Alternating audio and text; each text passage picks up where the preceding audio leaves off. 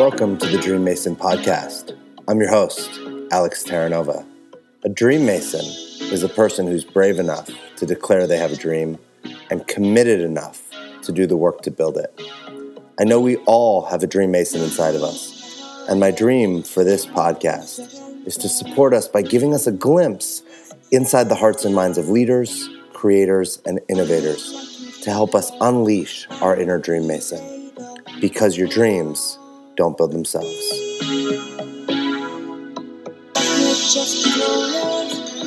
What's up, and welcome back to the Dream Mason podcast. I'm your host, Alex Terranova. I'm a Dream Mason, a performance and mindfulness coach. I work with leaders, creators, and innovators, those brave enough to build their dreams. If you're a high performer looking for an edge, with a desire to expand your leadership, generate more money, more time, and feel more fulfilled, working with me can support you in making that life a reality. Now, if you haven't already, please support me and this podcast by subscribing and leaving a review on iTunes, Google Play, and YouTube. Follow me, Inspirational Alex, on Instagram, and share this podcast with a friend. All right, I am really excited to introduce to you guys Tara Mackey. I am so grateful and fortunate to have her be a guest today on the Dream Mason podcast. She's a two-time author, a best-selling author of the book Cured by Nature. She's a very successful entrepreneur and the founder of Genetics and Organic Skincare line. She's also the writer and creator behind The Organic Life, a very highly regarded and popular blog. Something that is very interesting and unique about Tara is the irony between the fact that she was born on illegal drugs, became reliant on prescription drugs, but is now using the personal pain that she suffered in her life to help others. Tara has talked about her story all over the place. You can find interviews with her all over the internet. We kind of create a different conversation today and spend a little less time in the past and more focus on the future. So in this episode, we talk about using your personal pain to help others. We talk about the difference between chasing happiness and accomplishing goals. We also talk about panic, despair, depression, and learning how to not give your power away, and the challenges of choice anxiety. I know you guys are going to take a ton away from this episode. I would love to hear your thoughts, your feedback. Let's jump into it. I am excited to introduce you to Tara Mackey. You know, I think your story about like where you came from and how you got here. Yeah. You want to just give that kind of a quick version of that? Totally. And then... Yeah. So, you know, I was born on drugs. My mom did drugs when she was pregnant with me. She did drugs after I was born when she was raising me as a single parent. So it started off with mostly alcohol, cigarettes, cocaine, and then slowly transitioned to heroin. And she overdosed in front of me when I was 6. And my grandparents got custody of me. And then my mom actually got sober for 2 years and then relapsed in front of me again when I was 12. And about a month later, I got sent to a child psychiatrist and put on my first drug, which was an adult dosage of a drug called lithium. Yeah, wow. And then the next year I was put on an ADD medication, and the next year that same year I was switched from lithium to a drug called Lamictal, and then by the time high school was over I was probably on 6 different drugs, and then by the time college was over I was probably on 10, and then by the time I was 24 I was on 14. So yeah, it escalated quickly and slowly, weirdly enough. You know, at the same time, it's like first you just go on one, and then the next thing you know, 11 years later, you're on...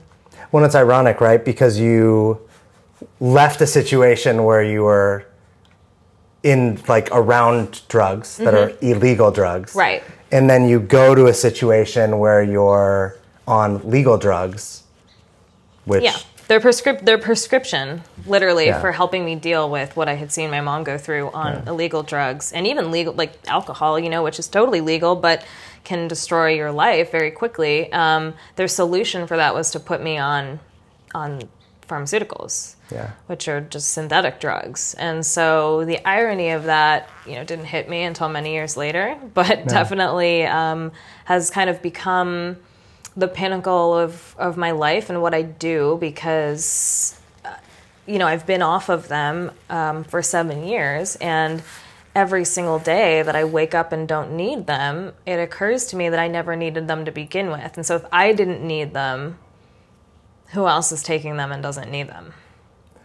Yeah, the thing, we were talking about this before, and it kind of that brings me right to the I'm broken conversation. Yeah. Right? Yeah. So we talked about this really intentionally, like to create a new conversation. Yeah. Because you've told your story a million times. Yeah. So let's talk about it different. Don't tune out if you've heard it before, because we're talking about it a little, I want to touch on it, but I think it's also important to bring home the reason why I'm here. Because sometimes I feel like a lot of when I do interviews and stuff, it's focused on the past, and then we don't always get around to, okay, how did you? Yeah, and I really want to talk about the future. Yeah. Because I think, look, the past for all of us has happened. Yeah. And we can learn from it, we can be a victim to it, right, or we can actually make something happen in the future. Yep. So before we really dive into the I'm broken, what is the vision or the goal for the future?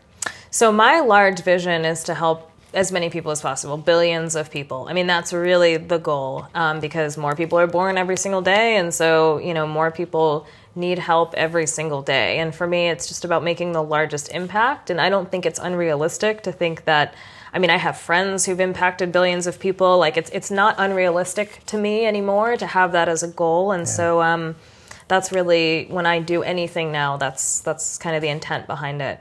And everything's only unrealistic until somebody does it. Right. Once your friends have done it, you're like, well, how come I haven't affected 2 billion people? Where was I at? Well, and then if you were to do it, what's the thing that you get from impacting 1 billion, 2 billion people? Look, even if you impacted 1 million people or 2 million people, it would be huge. Yeah. You've actually already had an impact. So we could step over that. You've written 2 books. Yeah. You have an organic skincare line. You already have impacted people. Yeah. Blog hits alone are in the millions, which is crazy for me. And I don't think I really take as much inventory of what that means as I should, which is that, I've already impacted millions of people. And so I think that's also why the goal has become larger is okay, I've already done this and it doesn't feel like it's enough. And so I think that's really what I'm after, is to feel like my pain had a purpose. Because if I'm doing all of this and I'm able to help people in a larger way with some of the worst things that have ever happened to me, that gives all that a purpose. And so, almost selfishly, it's sort of for me, because the more people I affect, it's like therapy for me. The more I feel like what I went through can either prevent someone from going through it or give them the coping mechanisms to go through it themselves, or prevent them from making a decision that may have led them to going through it. I think as a human on this earth, that's one of the most incredible things you can do, is prevent someone from having to go through a painful experience, or give them the tools to deal with it when they do. Is there an end to it though? Does it get, I described to you before how with me, every goal I hit, it's the end zone just steps a little further. Right? And I think I talk about this a lot, about happiness. People that are chasing happiness, happiness is always a line that keeps moving, because we can't just be happy all the time. That's not a thing. Right. But we can accomplish goals. Right. But if our goals, if the thing that makes us feel good about our goals is constantly this need for more and more and more, then it never ends. Right. So how do you get to a place where you would be actually satisfied and fulfilled?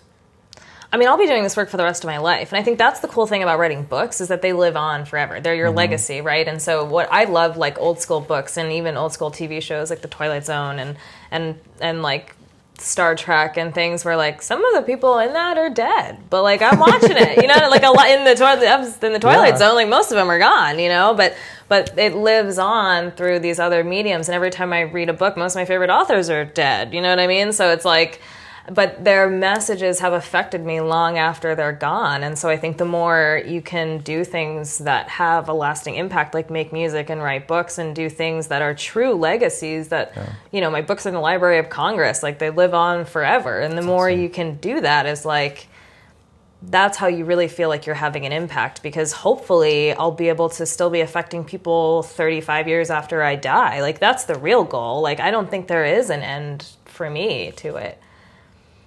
What's the thing you get from it actually?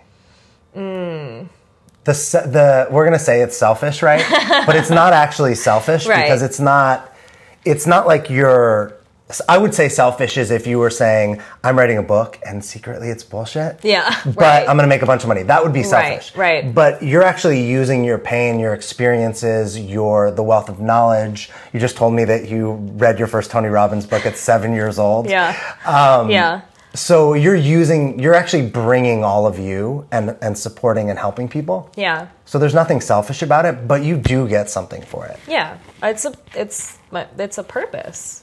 I think it's a feeling of purpose, and it's a therapy, like I don't, part of the reason why I do it is definitely it gives me a feeling of satisfaction to make someone's life easier. And it gives me a sense of life purpose to feel like things I've gone through can positively impact other people, even if when I was going through them, they were some of the shittiest, lowest points of my life. Like that to me, I think is the point. And then also when I go through painful things, it makes it easier because I already have that perspective of this has a purpose. I'm going to turn this into something. And that's I think different, even like my story now, when we talk about me coming off of pharmaceutical drugs or cutting toxic people out of my life, or the whole beginning of my journey that so many people are very focused on, and I understand why, because it was the catalyst for everything.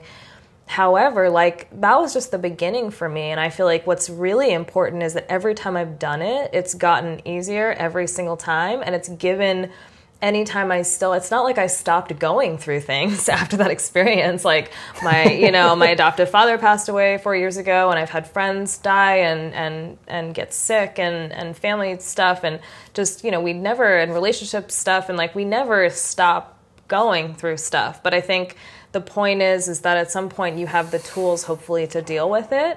And, that's really the larger purpose for me, is every single time I deal with it, it gets easier next time. And then no matter what I'm going through, I'm like, well, this has some kind of purpose. I either haven't had the time or the perspective to see what it is yet, but I'm not.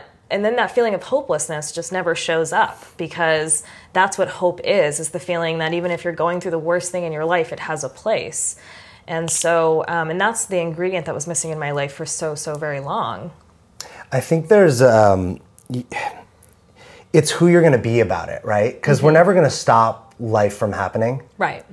I was thinking about this the other night, where the world we live in there's seasons, right? There's 4 seasons, and they're not all the seasons. Well, here in California, the seasons are all basically the same. But if we lived anywhere else in the world, there's 4 seasons, and winter comes and storms come and all these things happen. Right. And that's actually our life. We're organic. Right? Even the environment knows how it works. Yeah. Even the universe knows how it works, right? We live in this perfect planet, and so many of these things are possible because this organic matter has somehow come together divinely and stuff. But even still, the earth knows it has to go through seasons for things to bloom. Yeah, and it has a whole season where everything just dies. Yeah. But even out here it does. The only reason it doesn't happen is because we water the shit out of everything and then wonder why we have a drought.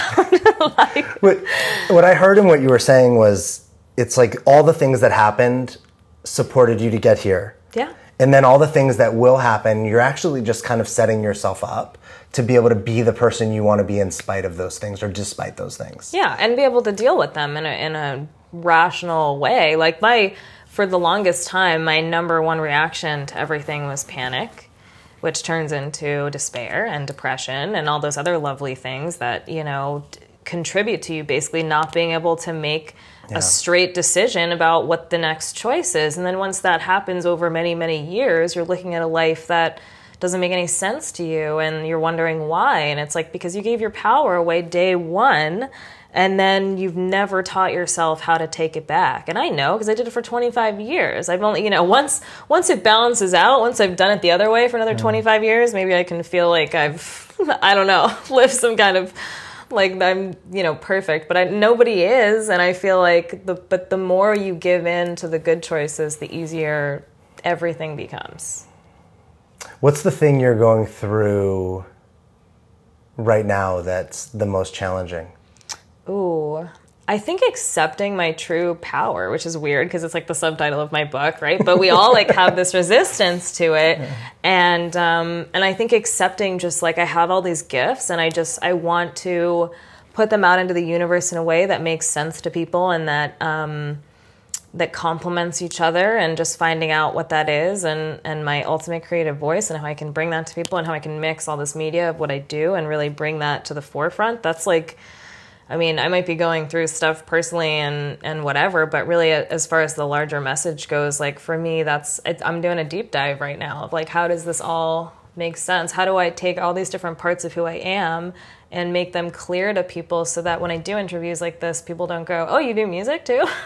Because like I've been doing music since I was like 7. How does everybody not know that? You know what I mean? Because that's completely 100% my fault. I have to own that because there's a part of me that's still resisting letting people know that I have all of these sides to me, and I'm working on it. So what would we see if you were owning your voice and your power to the unstoppable level? What would we see? Like Beyonce, who writes books. Nice. Yeah. No, seriously, like it's crazy because we all like whenever I'm like, who am I really? Like I just watch Oprah and Beyonce videos and I'm like, if you could just combine these two people, like it's really just where I want to be. But I mean, we all want to be able to dance in 7-inch heels and sing at the Super Bowl. But like, hey, set your goals as high as you possibly can. And Oprah, who just like can create anything. Who just can do whatever she wants. Yeah. So my role models this week. Well, Oprah like forever, but what's the thing that still scares you? That you know is in your way? Oh, that I know is in my way. So choices, right? Like it's all choices. And I used to have choice anxiety for a really long time. And like for me now it's like pretty natural to make the right choice, but I'm not perfect at it. Like none of us are perfect at it. What's the right choice? Exactly. Exactly. And you have a choice every single moment, which is what used to scare me. So I think there's part of me that's still like resisting all the incredible choices that I have of like, you know, I could be living to my fullest potential all the time. There's a part of that for, I think, everyone that's a little frightening and hard to admit to yourself. But I know I've done a lot of the first steps, and even acknowledging it every day, I'm trying to just bring myself closer and present the best version of me to myself first. That way I can bring it to interviews and social media and, you know, my family and my friends and everyone else, because I don't know, it's just the more you resist, I think the bigger the monster becomes. So like just doing it, you find out it's not scary at all. And also probably if it's something you're called to do, you've been hearing that call and ignoring it for a really long time. And so it's going to feel even better once you finally give in to it. So when we talk about like the thing you're called to do, so I'm a believer that I'm trying to think of just like the simplest words to use. So I'm a believer that our soul, our heart, God, whatever it is that you want to connect with, that's kind of a little bit separate from you, but within you, never speaks first. I think that it actually always answers. But the voice that always speaks first, I'm a believer, and I don't have to be right about this isn't like the truth, is that's your ego. That's the voice. It always speaks first because it actually never stops speaking. It's constantly yapping. Yeah. And as we talked before, we were talking about feeling broken. Yeah. And I said to you, well, I still think I'm broken. Yeah. Like if I'm really honest and really vulnerable, because I'm not enough. Like I think, if we get out of the space out of the headspace, I know in here I am. Right. But up here I'm not, because that's the voice I hear all day long. Do more, work harder, or stop working and relax. Yeah. Or whatever accomplishment I have, what's the next one? Yeah. Or what didn't you get? That's the thing. It doesn't even have to show up as negative self-talk, right? Of like, I'm not worthy. Sometimes it's just like you do the thing and then you don't allow yourself to be happy. You know what I mean? Yeah. And then it's just, what's the next thing? What's the next thing? And then it's like, why am I even doing the next thing? I did the last thing and it didn't bring me any happiness. So yeah, there's parts of it that I can see why if you're chasing these things that look like happiness, right? Accolades, even like families, relationships, like marriages, things like that. People get married and the next day they wake up and they're like, why am I not happy? Or I have to have a kid. Yeah. And I have to get a house. Yeah. And then we have to get like a vacation. Like there's always... Right. Yep. There's always the next thing. And like if you, and that's never ending. And comparison is also never ending, right? There's always going to be, as long as you're comparing, it doesn't matter who or what you're comparing yourself to, the comparison is the habit. It's not like you putting yourself down that's the habit. It's the act of comparison. And so getting a handle on what that means is really where like freedom lies.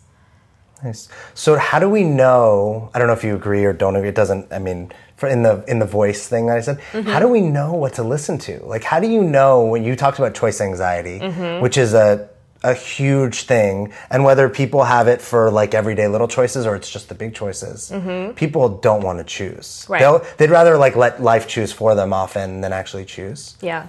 So how do you know, like for me, I've discovered that it's not the voice that talks. That's not the voice to follow. That if I actually get quiet, if I breathe, if I ask a question and then get really quiet, like I'll hear the answer. Well, that's when I think people who are very spiritual people and who talk to God a lot are people who are able to remove ego, right? And then when you remove ego, it's easier to listen to your intuition. And that's why intuition is one of the steps in the wild method, because without the willingness, which is the first step to be different or to acknowledge that like, hey, I'm holding myself back, which is a really difficult thing to do. To say to somebody, I'm broken and I feel like I'm not enough, that's like really hard. To say that publicly in a podcast, to say that publicly on a live anywhere is like very difficult. Most people aren't there yet. And so you have the willingness to know like, okay, this is what's holding me back. But then as far as making the next choice, you need to use your intuition. And the way you know your intuition is going to be working is because things will start aligning. There's synchronicities will be everywhere. It's so funny because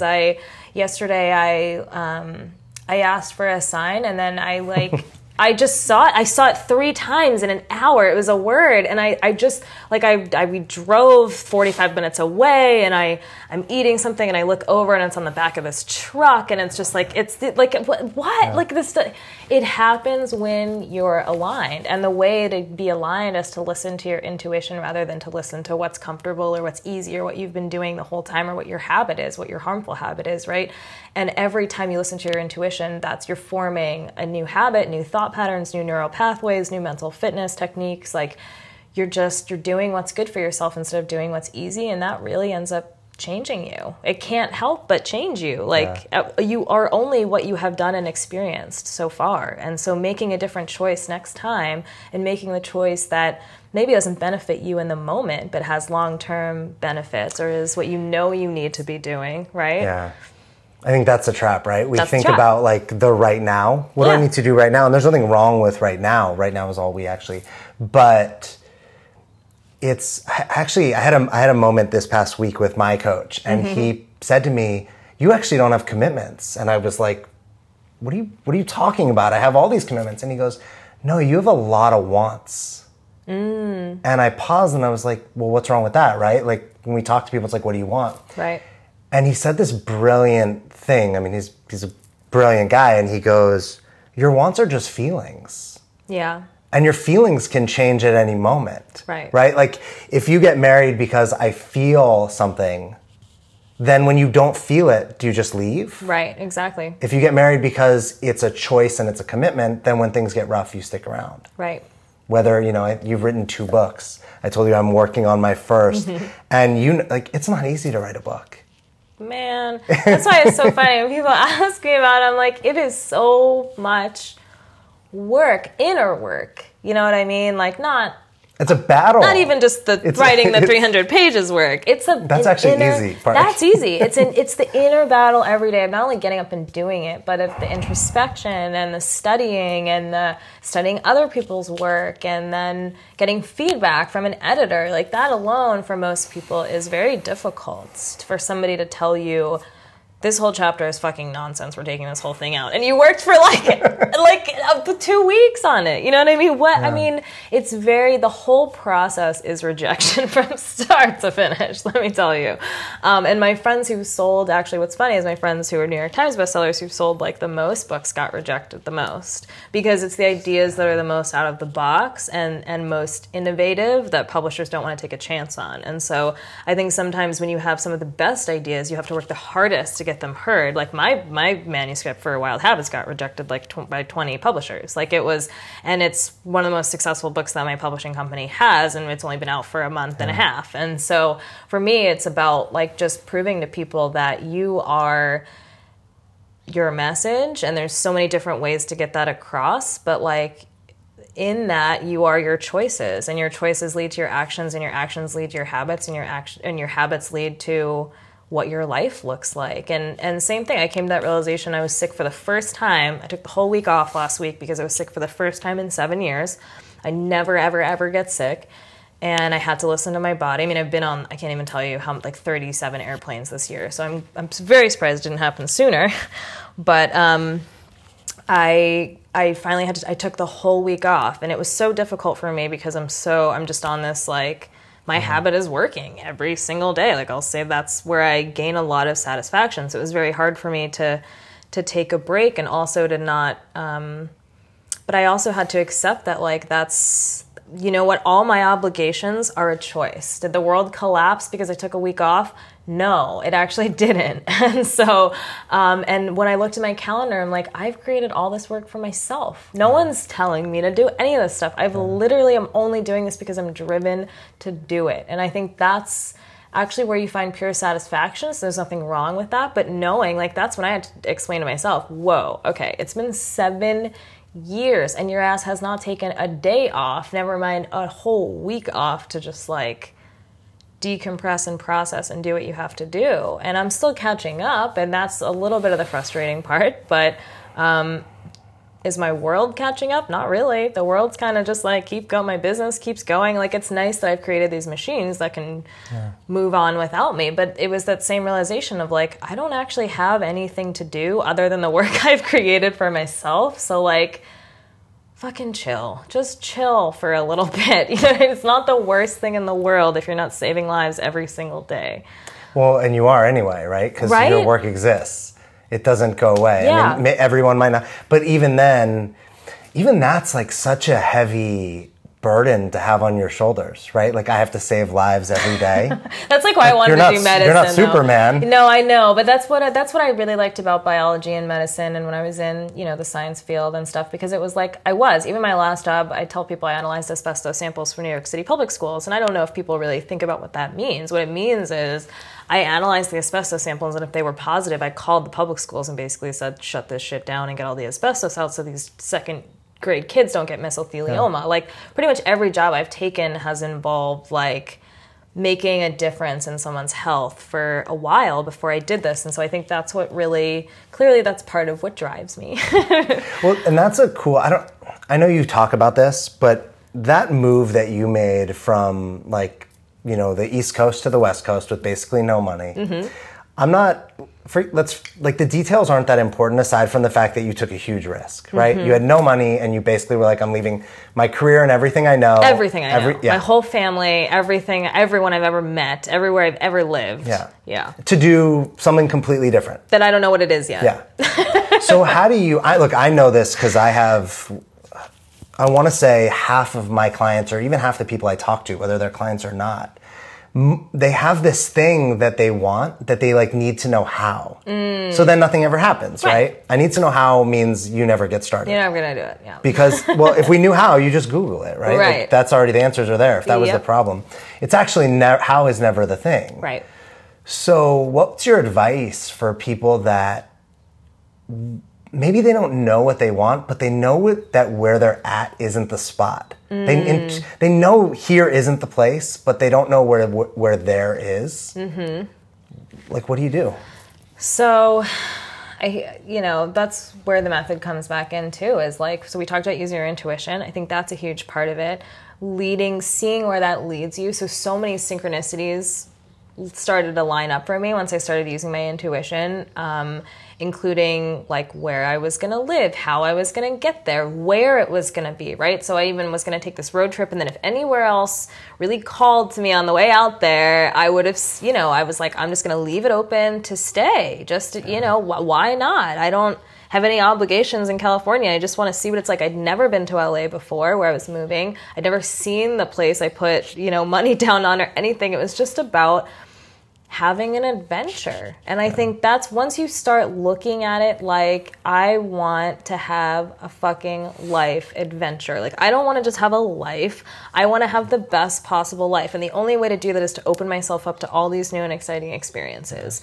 And I think that's what, if you're stuck, I mean, first of all, picture the next year to 5 years if you don't change. I think that's really what ended up getting my ass in gear was like, I cannot spend another winter here. For me, it was about getting out before November because then I left October 18th. Like, it was like, I just cannot do another winter here. I will get so depressed. I don't know how I'm going to get myself to work every day. Like, there's just no way. And I already had that in mind before, like, not before I came off all my drugs, but while I was going through my withdrawal, while I was still making the decision to not go back on the drugs, there were things that I think when you make it an adventure and you keep your hope up and you just do what you're called to do rather than, you know, like if it scares you, that's what you should be doing.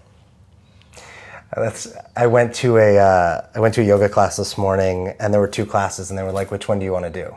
And one was I did not want to do. Yeah. Like, I was clear that wasn't the one. Definitely not that one. And I joke because it's not really yoga. It's like yoga with weights, and like I always say, like it's like they tie baby dolphins to your limbs and make you do yoga. It's not a yoga that you're like, this isn't yoga. And that's like the yoga I do at home. It's like part cardio, part fitness, part yoga. It's just not yoga. Physical therapy. Else. It's not yoga. No, I would never call it yoga. There's nothing wrong with it. So I like say to the people at the counter, I'm like, which should I do? And they were like, well, and they started telling me, I was like, yeah, I didn't want the description. I just wanted you to choose for me. I read that. And I was like, just let me do the regular, like, hot yoga class. Right. So I fill up my water bottle, and as I fill up my water bottle, I'm like, what are you doing? Like, this isn't what you're committed to. You're actually committed to doing the thing that you don't want to do. Not the thing unnecessarily, right? It's not like, hey, I don't want to go play in the freeway. Well, that doesn't make any sense. There's nothing to gain from it. Right. I don't want to do that other yoga class because it's uncomfortable. Yeah, I don't know what it entails. It's weird. Yep. It's like all, you know, basically women that are half my size, like doing jazzercise in this thing. It's just like not my comfort zone. Yeah. And I turned around and I was like, hey, can you guys switch me to the other class? And they were like, why? And I was like, because I don't want to do it, and I know the thing, like everything's on the other side of that, right? Like everything's on the other side. Thank God these women work in a yoga studio, because if you ask most people why you want to sign them up for something, and the answer was because I don't want to do it, the other one, they'd be like, oh, they got it. Okay. Yeah. Oh, yeah, I'm totally sure they did, it, yeah. Right? And they were like so happy. They're like, yeah, you're doing the, and I'm like, I know, and I'm begrudgingly. That's the work, though. That's the work, and that's the method, right? You had to be willing. You had to use your intuition. Now is your intuition screaming at you, screaming at you. And self-love, that's the next step. Yeah. That's a self-loving decision is I'm going to do what's hard because it's going to challenge me. And it's at the end of the day, it's going to make me a better person. What's the fucking worst thing that can happen? I feel like I have dolphins attached to my legs. Like, is that really so bad? What's wrong with dolphins? Yeah, they weren't real dolphins. So it's all good. Yeah, I'm not. And plus, they weren't even real dolphins. There were no real dolphins. No animals were harmed in the making of my workout this morning. Amazing. But I think that's that's what I hear, and like what you're saying is knowing that the things that we want are on the other side of discomfort. They're on the other side of fear. Yeah. Because if they weren't, well, we'd already have them. Yeah. We'd have them already. Yeah. I had somebody say to me recently, well, I'm going to go try this. You know, we did this great conversation about their life and what they want. Like, I'm going to go do this myself. And I didn't realize it in the conversation. I thought about it this weekend. I was like reflecting on the conversation. And I had that thought that if we actually could do it ourselves, we would have already. Yeah. It's not to say that you're not capable or I'm not capable, but we have our own mental block. And that if we didn't have the mental block, we would have written the book, we would have made the movie, we would have written the song. And it doesn't matter who you are. Right. You know, I'm reading, do you know Tim Grover? He wrote a book called Relentless. Ooh. And he was Michael Jordan. I love one-word book titles. I'm always get it. How the hell did you get that one-word book title? So and there's like, he has this catch, like it's like good to great, great to unstoppable. Oh, I love it. So he was Michael Jordan's trainer for 15 years, trained Kobe Bryant, D-Wade, and his whole thing is this mindset. It's that that's the only way you go from good to great, great to unstoppable is by continuing to go beyond what's comfortable, what's safe, what feels good. Right. Yeah. It's always this like the next and the bigger thing, but very intentionally. Yeah. right? It's Yeah. not- And I think that's why when I was growing up, I really liked doing musical theater and live performances and stuff, because it's a very like do or die moment. You get up there and a spotlight's on you and people are watching you and you have to show up, you know, when you play music or you sing or you do any kind of performance. And I think that really instilled discipline in me that I don't know where I would have gotten otherwise. And I think that's why it's very difficult for people to show up. I mean, it's very difficult for me anyway, and that was instilled in me from some of my first memories. And so when I'm about to go on stage now, or I have a book launch or something, and it's still hard for me, I remember, like, this is my childhood resistance. This is, like, the reason my grandma was like, you need to do this, because if you don't, you're going to be a very socially awkward person that has no skills whatsoever. So just do it. But it challenged me as a kid, and it still challenges me. And those are the things, like, if you're wondering what the next step is, like, go back to what challenged you when you were a kid. Like, there's a reason your parents made you take those piano lessons, even though you really didn't fucking want to. Nobody wants to take the piano lessons. They are so boring. Like, if your kid likes piano, my neighbor plays piano all day long, and I don't know if his parents force him to or what, but he was playing last night at 10:30, and I'm like, I mean, I don't think they force him to. Like, I wouldn't make my kid practice at 10:30. And he's really, really, really good. He's like 10 and he's a prodigy, and I just sit out there and listen to him play classical music all day. But for me, it's like there was some point where that kid knew nothing about playing piano. You know what I mean? There's always a beginning point, and if you don't keep at it, you're never going to be able to be 10 and play Mozart's fifth, you know, two tempos faster than I've ever fucking heard it. Like, oh my God. I mean, he's like, even, you know, everything is a discipline. Sports is a discipline, but I think we don't apply it to our everyday lives. Every choice is discipline. Where are you confronted right now where you know you're up against something and you're like resisting it or you're shying away from it? I'm trying to do everything at once, right? So I'm working on an album, I'm writing my third book, and I'm running this company. And I think it's really just finding a balance between doing all three. It's not so much that I'm resisting doing any of them. I think it's just I'm resisting. Sounds like you're resisting relaxation. Relaxing. Or like not doing doing them, and also giving myself the time. You know, it's so funny because I kind of preach this, but it's really hard to live it, of like, you're not going to be able to be as productive as you will if you give yourself the time to relax first and focus and take walks and take your mind off of things.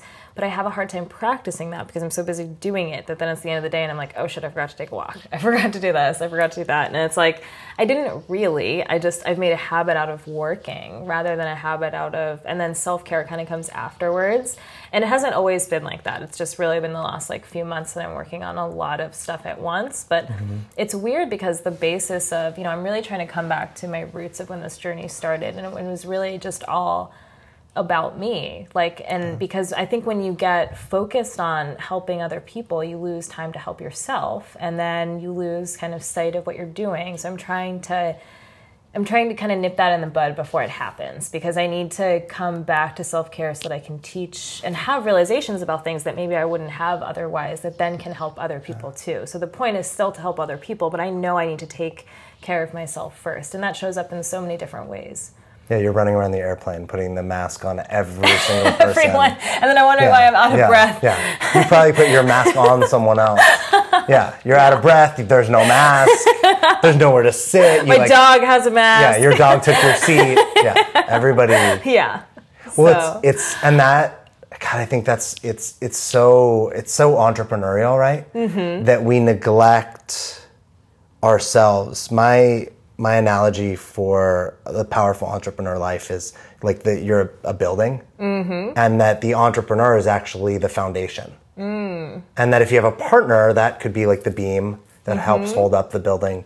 But I don't care how beautiful you build your 36th floor or your penthouse or the rooftop pool. If that foundation is weak, it all falls and crumbles, right? Yeah. Yeah. So how do you actually practice like taking care of you? Because it's the thing that's out. Yeah. Walks with the dogs, baths, like time with people that I know are going to bring me joy, nourishment, like food. And I mean, there's days where I used to forget to eat, like not now, but back in the day. And I don't want to get back to that point where I get that. 3 p.m. and I'm like, shit, I haven't eaten since 6:30 in the morning, you know? So, and there's been days in the last few months where that's happened where I'm just like, oh my God, I forgot to eat again. And I haven't done that in years. So I think that's when you really realize, like, and that's why I tell people too, that it's, the wild method especially, like it's a practice that you have to do. It becomes more automatic, but I think it's something you still need to take inventory of where you're at every single day, because you can do these amazing habits forever and ever. And if AA taught me anything, thinking of my mom being an alcoholic and going to Alateen meetings and stuff as a kid, is that people can be sober for 30 years and then they relapse in a second. Yeah. And so I don't want to work myself into the ground, have this whole foundation of self-help, and then forget to take care of myself at the end of the day, because it's practically relapsing in a second, you know? Well, so it's, I mean, for what I do, either, you know, it's not as bad as if I was going back to pharmaceutical drugs or whatever, but it's almost like, for what I do, to not take that time is harmful to me and my business and everything else I'm doing. So I'm just trying to find a balance in taking that time again and kind of getting back to square one, while also making sure the wheels are still turning on everything that I've built since square one, which is no longer kind of an option for me. It's almost like my life is too big to fail right now. So I have to just like, you know, I got to keep the wheels on the wagon, but I also have to take care of myself in the meantime. So it's just finding a balance. And I like, parents, like, I don't know. I don't know. That's why I don't have kids yet, because it's just like, I got to figure this out first, and then I can. That's actually a great transition, right? Like figuring, because it kind of wraps it up in the I'm broken. Yeah. So the figuring, I think that there's nothing to actually figure out. Like, I mean, I think it's like this dual thing, right? Like everything that we already are is here. Right. There's nothing to learn. There's nothing to get. It's actually kind of to like pull it out of us. Right. And get out of that mindset of like that we are broken because it's just made up. Right. I was going to ask you something and I just lost it. I'm going to get it back. Can we talk about relationships? Can we take this and lead into relationships? Yeah, we can. So one of the things you shared with me was, do you talk about, how much do you talk about relationship publicly? Not much. I don't want to tell you your story. No, it's all good. No, go for it. I mean, my engagement just ended. I've talked about that on a podcast or two, but I haven't gone into really the details of it. I think I'm going to work on a post about that, but we can talk about. Well, I think because you said, you know, one of the things you shared with me was like two entrepreneurs together we were like workaholics, or like we worked all the time. Oh yeah, we worked all the time. Yeah, and that was part of my transition last few months too, is like, how much do I actually want to work versus how much was I working because I was around somebody who was obsessed with working all the time, and how much have I taken on that isn't actually part of my personality, that maybe it's just these habits I've gotten into that have not allowed me to take the time for myself, because I was in a relationship that we were both so focused on our businesses for so long that I didn't know, and I built my business while I was in this relationship, so I just haven't known any other way yet. And so I think it's navigating what being an entrepreneur looks like without another entrepreneur there going like, hey, this is what it looks like, you know? Well, and how do you actually differentiate? Because, I mean, now we're going back a second, but like, how do you differentiate the difference between like habits and an addiction, right? Because you can be addicted to work,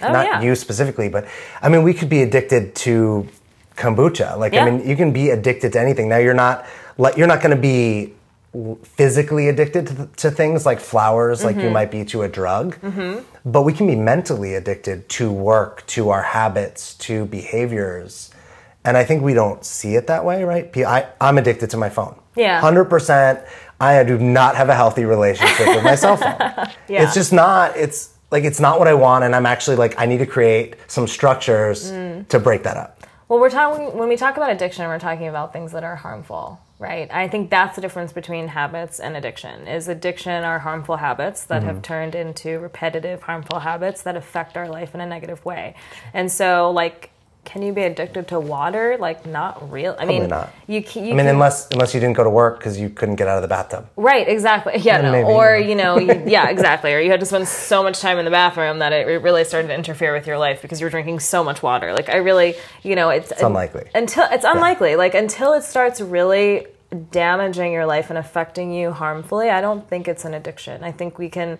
Well, to go back now to relationships... Yeah. It sounds like it damaged, right? Like it was damaging to the relationship. Totally. So now how do you do relationship now? Right? Like, and look, I'll talk about this too. I'm working on it. Because now you opened up this new thing and you could fill it with more work. Oh yeah. And I have a lot more time now, right? Because, well, even if I, were to get into another relationship, it's like I'm not going to be living with the person and working with them. I'm not going to get myself into that situation immediately. So it's completely different in that now I have this whole place to myself. Like I'm working from home alone for the first time without having someone else also there working from home alone, pretending that doesn't affect each other. And then I think also just finding what that means. So that's something I'm still navigating of like, it's very hard when you're an entrepreneur to explain what you do to people who don't do it. I think they don't get it. Or when you have to take a few months off or the whole day to go write a book for a few weeks and you're not sure what your schedule looks like and you can't commit to anything. Like it's people who don't have this life don't get it. And I think it makes dating a little more difficult because you have to explain to people, like I was telling you before, and people are like, what do you do for a living? I'm like, well, basically I talk about my childhood trauma so that I can help people get through what they're going through right now. Can I have your number? Yeah. And you can what do I do? I mean, there's a lot of things I do, but that's basically it. I talk about my childhood trauma every day. What do you do? And nobody hears that and goes, wow, this person's not crazy. Yeah. Like, even though you're not, it's not. Like, but if somebody, imagine meeting someone in a grocery store and be like, what do you do? And you're like, I talk about my childhood trauma all day. You'd be like, how do you follow that? Well, you must have your shit together because you don't seem like you're falling apart. So, and then also it creates this perception that I have my shit totally together about everything, which is like, that's not the case either. Like I'm the first person to say like, I don't have my shit together. I mean, not that I don't have my shit together. I think I have it together more than 99.9% of people I know, but there's growing room for everything. You know what I mean? I would love to be more organized and cleanly and have more time for like buying furniture and things like that. Like I would love to have more of a balance in my life, but also like I only have one life. And so if I want to spend it creating as many beautiful things as possible and helping as many people, and sometimes there's just not time to do the dishes, you know what I mean? Yeah. Or date, or like, it's just, I mean, and I don't know if it's not that I'm not, but it's just, and I don't have a social life, but it's just that like, you do or you don't? I do have a social life. Like, I don't have a social life. I've been pushing myself to have more of a social life. Well, that was another part about working, is that I realized like we didn't do anything. Our whole relationship, we never like did anything fun because we were just focused on work the whole time. And so I'm trying to give myself more of those experiences. And then because I'm so uncomfortable with them, because I haven't done them in years, I'm also, overcoming obstacles and barriers that I never really thought I'd have to.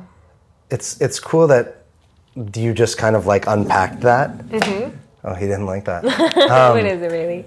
But because I think one of the things we talked about before we started was actually the deception between what people see online and what really is. Yeah. Right? And I think so much of this conversation for me is about who you really are and the life you really live and the challenges and the struggles. Like everything you've talked about, aside from the fact that you have a house and food that you can feed yourself with. Like, dude, when I moved out here, I was on food stamps. Like, I have $200 of food a month, and I had to make it last, right? And even now, though, your basic needs are met now, which is...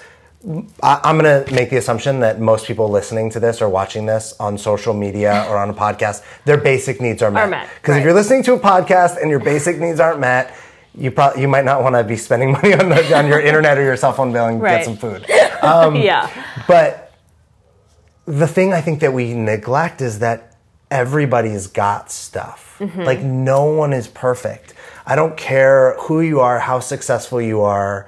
Yeah, your money might be handled, your home might be handled, but your relationship can be out. Your well-being can be out. There's something for everyone, your anxiety, your ability to sleep, whatever. Yeah. And that we never actually, that doesn't mean we're broken. No. It's just the thing that we're like still growing or working on. Yeah, exactly. I think our brokenness comes from a feeling of unworthiness, which comes from whatever that is for you personally. But those are the challenges we have to get over every single day, is not only facing the unworthiness, but then working on tools and techniques and some of the life hacks, like the ones I provide in the book, that can actually get us over them, so that we're not, like, I think a lot of people commit to something very short term, and then 3 months later they wonder how or where or why they fell off the wagon, and it's because you didn't have the right tools and techniques to assess what you needed to do when you needed to do it every single time. And that's where our true power lies. We can be whatever the fuck we want. I mean, I think that's so beautiful. Like, there's no such thing as brokenness. Like, I was told I was broken. I medicated myself for being broken. Doctors, professionals, like my family, everybody believed this. And I gave into it for so long, but I feel like every single day I wake up and I don't need to take a pharmaceutical pill, and I don't need to see a psychiatrist, and I don't need to see a doctor, and I'm living my wildest dreams. Not only things that I wanted to do, like that I had dreams about when I first moved out here, those happened in 2 months. I mean, I was playing live music at the House of Blues like 4 months after I moved out to California, and then I was like, oh, now what do I do? Like, well, that was like one of my big dreams, so what do I do now? And it's like, and now I have to ask myself that pretty much every single day, because I just keep hitting these goals and milestones, which is amazing, but like that's not even where true happiness comes from. Like, where I was talking with you before about, you know, why to do it. I think a lot of people think that successful people want to do it for the accolades, but for me, it's like I wrote, my last post on Instagram is about how, like, when I modeled, you know, I was on the cover of magazines and the faces for all these brands and stuff, but it never brought me happiness because it wasn't about the larger intention of how I truly felt and what I was doing. Now, when I get featured in Forbes and it's about something I care about, man, am I fucking stoked. And I'm so excited to show everyone. And it's not about like bragging. It's about seeing your dreams come true and then proving to other people that their dreams can also come true. And I didn't come from anything. I don't have any family money. My mom, like we talked about, was a drug addict and she didn't have anything. I grew up with food stamps as a kid, and she worked these odd jobs and got paid under the table. And like, you know, nobody is broken, and we all have the chance to start over every single day. It's never, ever, ever too late. Can you run through, it might be too much, so you tell me. Can you run through the habits, like in the book? Like, can you bullet point them or no? Is it good habits? Yeah. Taking a walk, calling your friends and family who put you in the best possible mood, like reading a new book, which if you're already reading Wild Habits, you're already doing that, so congratulations. Spending time with like animals, spending time with things that bring you the most joy, like doing things that you know make you happy, getting out into nature, like going to the beach, going to a walk somewhere, you know, planning a picnic somewhere new, even if it's at a new park. Like, these things don't have to cost you money. Yeah. You know, there's things you can do that definitely do cost you money, but I would say get back to what brought you joy as a child, right? Like, when's the last time you painted? When's the last time you just like hung out with your friends and painted? And you all just like left your shit and whatever. Like, the last time Tim Ferriss was here, we literally just sat at my kitchen table and like drew together for like hours. And I was like, this is amazing. Like, this is so cool, because it's like you're disconnected and you're just like doing what comes naturally, what you want to be doing, with no pretense and like no, you know, situation, no alcohol involved, like nothing. Just let's just sit and draw and paint and like see what happens. You know what I mean? I think it's like, I think of it as, I think of the things, like I know my 5 or 10 things that get me back, I want to say, to like who I really am. Yeah. That who I am at my core. It's not, they don't make me like falsely happy, right, or put me in this like weird, like alternate, like fake state. Mm-hmm. They actually kind of quiet the demons. Yeah. And bring me back to that heart-centered space. So like for me, I know if I'm like prepping in the kitchen, just like give me a cutting board and a ton of vegetables. We don't even have to have a result. Just that like meticulous act of prepping. And if you put music on, it's even better. Right. Yeah, listen to music. That's why I show like those dancing videos and stuff on my Instagram stories. I'm not like a very good dancer. It's just to show you that like this is what makes me happy. This is my form of therapy. And also, like, by the way, doctors told me for years I would never be able to do most of these things, that I couldn't do a handstand or do yoga or dance or like do hip hop or do isolations. And so when I can do them, it's almost like And it doesn't come from like an F you to doctors. Like that doesn't, saying fuck you to somebody doesn't bring me any satisfaction. Yeah. It's about proving myself wrong because doctors told me it and I believed it and therefore I didn't do it and I held myself back for such a long period of time. But like, why did I do that when I could have just been doing the opposite and actually healing my body and doing things that bring me joy? The podcast that I did that came out today was all about how you can succeed when you're suffering from chronic pain. So a really good friend of mine, she's missing like 6 plates in her back. And yet she's a mom, she does yoga, she's married, she runs 2 businesses as an entrepreneur. Wow. And yet she has this pain. And so we created a conversation around how do you actually do that, right? Because there's millions of people struggling with chronic pain that it just might be the way it is forever. Yeah. It's not necessarily about fixing the chronic pain. For her, it was really about who am I going to be in despite the chronic pain. Right. From yours, it's a lot more of the mental, right? Like the physical was a component of it.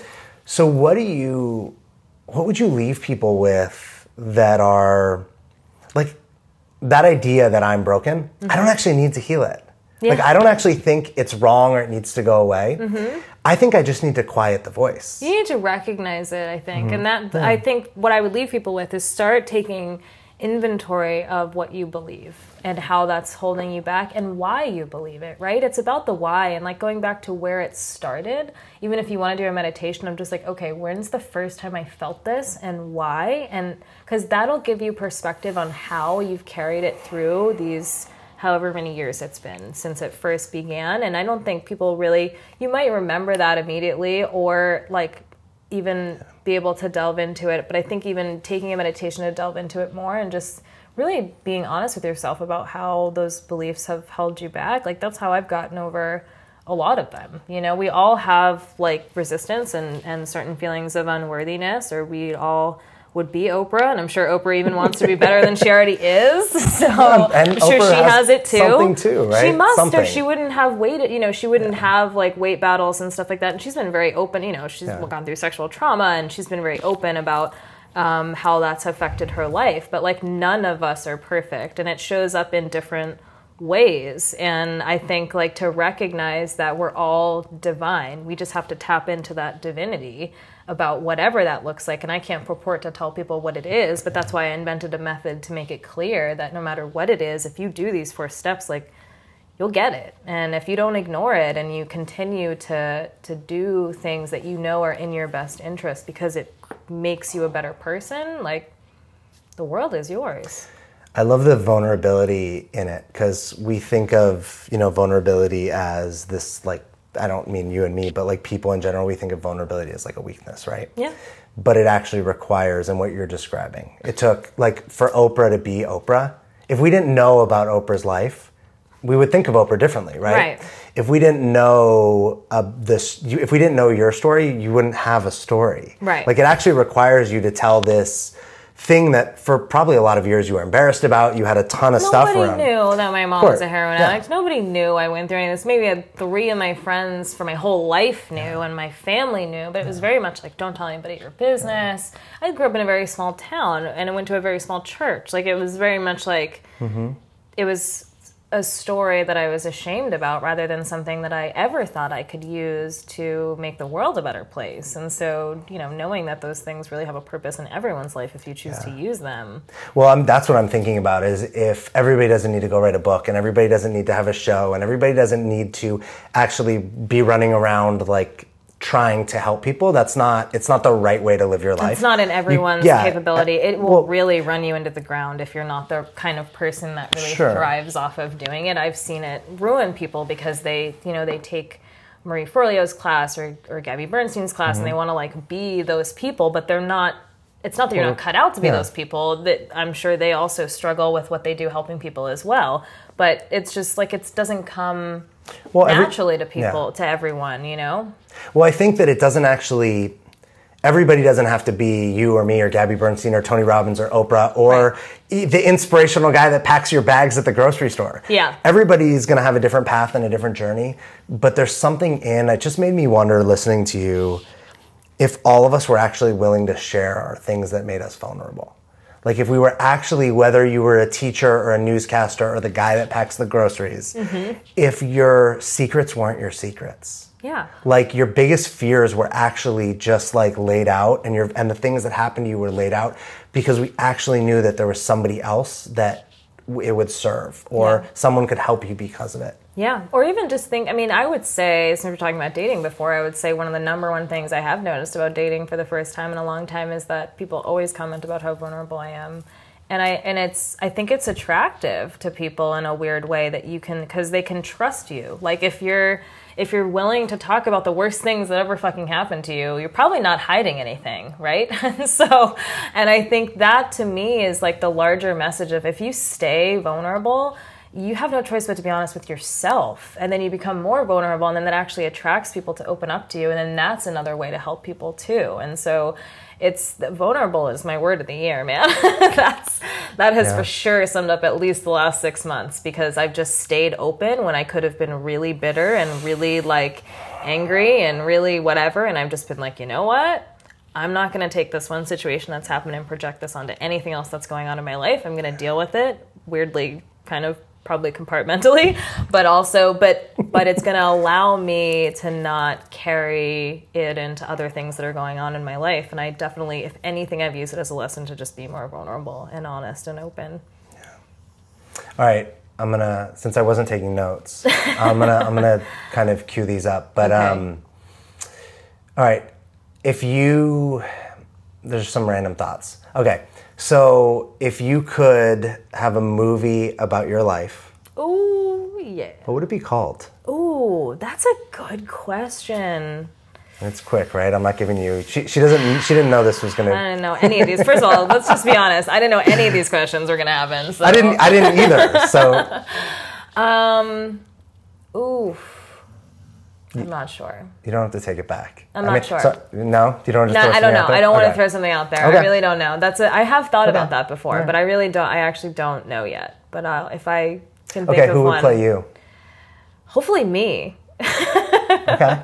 Hopefully me. All right. Yeah. Would you write it? I would love to write it. Yeah, I would love to write it. Yeah. Who would play me? Hopefully you. I'm not an actor. I don't want to be.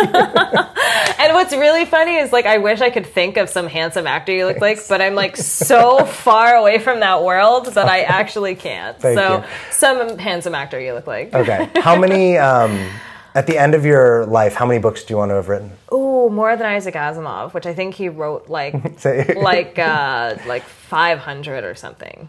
You want to write more than 500 books? Yeah. It's funny, I tell people that after one of my biggest goals is to write 10 books, but a book a year for 10 years. Ooh, I like that. So as soon as the first one, it's like that's kind of when the clock starts. When the first one is published, then it's one a year for 10 years. Well, he didn't write like 500 books, but between like his books, his articles, and like everything. So I've written a lot of articles already. Yeah. Like if I can go through and read, I mean, it's probably already hundreds, like over 150 at this point. So when I say 500, like I want to contribute a lot of writing to the world, whether it's in a scientific journal or, you know, it's in a book or whatever. But I do want to write a lot of books. Like I would like to have a Deepak Chopra amount of books under my belt by the time and I don't think Deepak wrote his first book till he was in his 30s, and Wayne Dyer didn't write his first book until he was 30. So, and my first book came out when I was 29. Now I just feel bad about myself. So if you could sit down with one person and help them, somebody that actually, like somebody that people know, like not a rent, somebody who, you know, probably needs help or needed help, who would be that person? The president? Can I help the president, please? He's not doing a good job. But it doesn't. Regardless, you're allowed to say that's the person you want to help. Like, that's awesome. Thanks for being honest. Can I help him? Yeah. Can somebody help him? All right. One. If you could create an album that was somebody compared to an album that came out before you.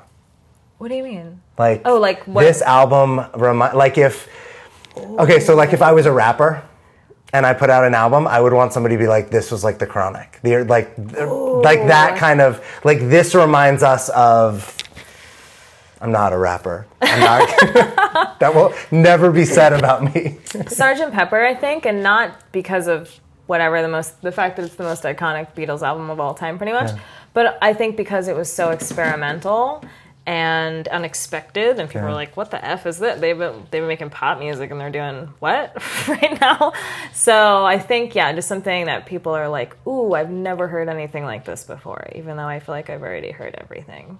Nice. All right, and the last one just came to me, and I feel like it came, and it's a lot heavier. So, and that's not usually the way I would end like a conversation. How do you, or do you, do the work to actually like forgive your parents, your grandparents? Like, how do you do that? Oh, of course I do. So I have a very good relationship with my mother at this point. We're like BFF. And I have a very good relationship with my grandmother and my family. And, I use the method. It's crazy. I had to be willing to recognize that this was very toxic, and I wanted better in my life, and then I needed to use my intuition to figure out what that meant, which in my case was just showing them what I wanted to receive. Maybe not always getting it back, but just, you know what? Same with vulnerability, just staying vulnerable of like, I don't care about rejection. Loves, that's part of love, and the self-love is like, just not giving a shit if you say I love you to somebody and they don't say it back, or you show love to someone and they don't show it back. Like, I'm not doing this for you. I'm doing this for me. You know what I mean? I'm doing this because I become a better person every time I do it, and I don't care if you become a better person every time I do it. And then the discipline to just do that every time, no matter what was being said, no matter how many triggers or buttons were being pushed or whatever, which was not easy for many, many years. But I'm really, really glad that I did it and I took the time, because it's repaired so many relationships in my life that were so broken for so long, and it's worth it. It's 100% worth it to forgive. You don't have to move on, although that helps. But and I feel like moving on happens naturally when you really have forgiven someone. It really does. Well, I think it's in the world we live in, people get so tied up on like, this person did something to me, so like, why should I forgive them? So what? And I think what you said is actually brilliant, because you're not forgiving them for them. You're forgiving them for you. Yeah, forgive them for yourself. You don't get to move on until you've forgiven them. It's not about like, hey, that thing they did is fine and okay. It's actually about, I think forgiveness is about letting something go. It's about taking that like energetic dead body off your shoulder and putting it down, so you're lighter moving forward. And I wrote about my gaslighting experience on my blog last year, and I saw how I had a gaslighter, this girl I knew 10 years ago, and basically just spent 10 years like hating on me. And I saw how that actually affected her and affected her mental health and what she was able to do. And I was just like, that was actually an example to me of like, I cannot become somebody that does this, because it's gonna affect you physically. If you are hurting somebody mentally or attempting to, or you can't forgive somebody for something, or you cannot move on despite the fact that they have forgiven you and themselves, like, that's going to age you. That's going to give you illness. That's going to like really affect your life in ways that are making it hard for you to do what you're put here to do. Like, every time you waste time hating someone, that's another minute that you were not focused on doing what you need to be doing for yourself. And so really, at the end of the day, if you do it for no other reason, it's because it's a fucking humongous waste of time to not forgive people. A huge waste of time. Thanks for doing this. Yeah, of course. Thanks for co-creating the conversation. Like, I'm very intentional about, I don't want to decide how this is going to go. Right. I really want to co-create it with the person I do this with. Yeah. So thanks for the willingness to do that. Thanks for the bravery, I want to say, that it actually takes to not know what's going to happen. We actually just did life, right? Yeah. Like, we didn't know what was going to show up. We talked a little bit about, so we weren't just like wandering in the dark. Right. But we didn't really get rapport know how it was started conversation with someone too. How it was going to unfold. Yep. But thanks for the vulnerability, I'm just present with you to the real. It was the thing, I mean, we talked about this the first time we talked. I was like, man, she's real, she's honest. She's coming from her heart, but not leaving the head out of the conversation. Yeah. Like, I'm just present, like the head is still there. It's not like just all woo-woo spirit. Like, it's real and practical. Yeah. And I know that when you do like a book signing, it's like mostly women that are lined up. But I think that's the thing that people are feeling or seeing, because that's the thing I get from you, is just this realness that like, hey, this person is killing it. Yeah. And yet still has stuff. And everybody watching has stuff. Yeah. Yeah. I want everyone to know that I've got stuff. Oprah's got stuff. Tony Robbins has got stuff. We've all got stuff. You know what I mean? Everyone's got stuff. I think it's when people are willing to say, I'm not perfect and I've got stuff and I don't have all the answers, but I have some of the tools that have helped me and changed my life and helped other people. Like, those are the real gurus. And that's why I hope and aspire to not only preach it, but live it. So thank you for acknowledging it. And thank you for doing the same. Thanks. I see you. Thanks. Thanks for listening to another episode of the Dream Mason podcast. Please subscribe to the Dream Mason podcast so you don't miss an episode. Share it with a friend and give us a review on iTunes. I am grateful to have had you here. If you want more, you can follow or reach out to me, Alex Terranova, on Instagram at inspirationalalex or at thedreammason.com, or email me at alex@thedreammason.com. And remember, you are a Dream Mason because your dreams don't build themselves.